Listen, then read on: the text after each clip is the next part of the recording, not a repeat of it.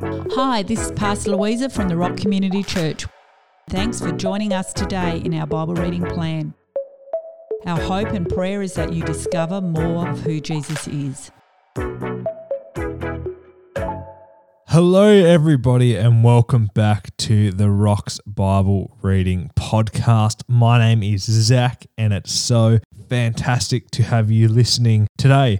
We've been looking through the book of Timothy, which has been super fantastic so far. We're actually up to chapter 4 today. So without further ado, let's get straight into it. And there's no title in 1 Timothy 4, so we're just starting in verse 1. The Spirit clearly says that in later times, some will abandon the faith and follow deceiving spirits and things taught by demons. Such teachings come through hypocritical lies whose consciences have been seared as with a hot iron. They forbid people to marry and order them to abstain from certain foods, which God created to be received with thanksgiving by those who believe and who know the truth. For everything God created is good, and nothing is to be rejected if it is received with thanksgiving, because it is consecrated by the word of God and prayer.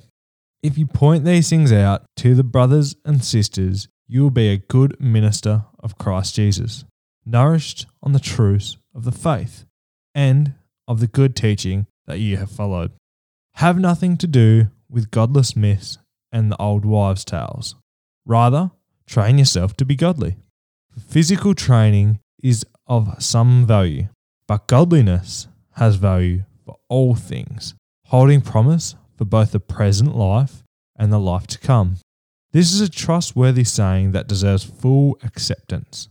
That is why we labour and strive, because we have put our hope in the living God, who is the Saviour of all people, especially of those who believe, command and teach these things.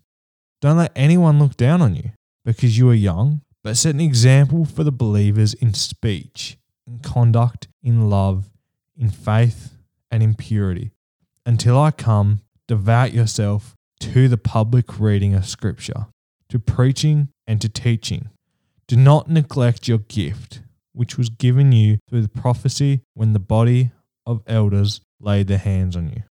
Be diligent in these matters. Give yourself wholly to them, so that everyone may see your progress. Watch your life and doctrine closely. Preserve in them, because if you do, you will save both yourself and your hearers. Wow. There's a lot in that verse. There's some really cool things. I want to jump back to verse 12 quickly. Don't let anyone look down on you because you are young, but set an example for the believers in speech, in conduct, in love, in faith, and in purity. I love this because it's telling us that no matter what age you are, no matter who you are, that you can set the standard for other people to live by. You can show anyone God's love, no matter your age or where you are. I love that. Being the youth pastor here at the church, it's such a great message to tell the young people of our church that they can really set the standard and set the bar for other people to follow. So I want that to be the challenge today. Who can you encourage? Who can you push further in faith by showing the examples of how you're striving in your own faith? Let us pray. Dear God, thank you that you love us and care for us. Thank you that it doesn't matter what age you are, we are, God. But you have great things in store for our lives.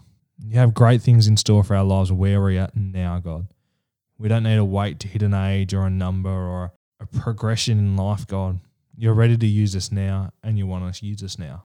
And for that, I thank you. In your name we pray. Amen.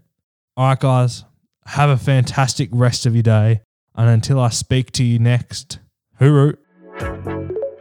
Thanks for joining us today in our Bible reading plan. Don't miss future episodes. Click follow to subscribe and share with a friend. Have a great day.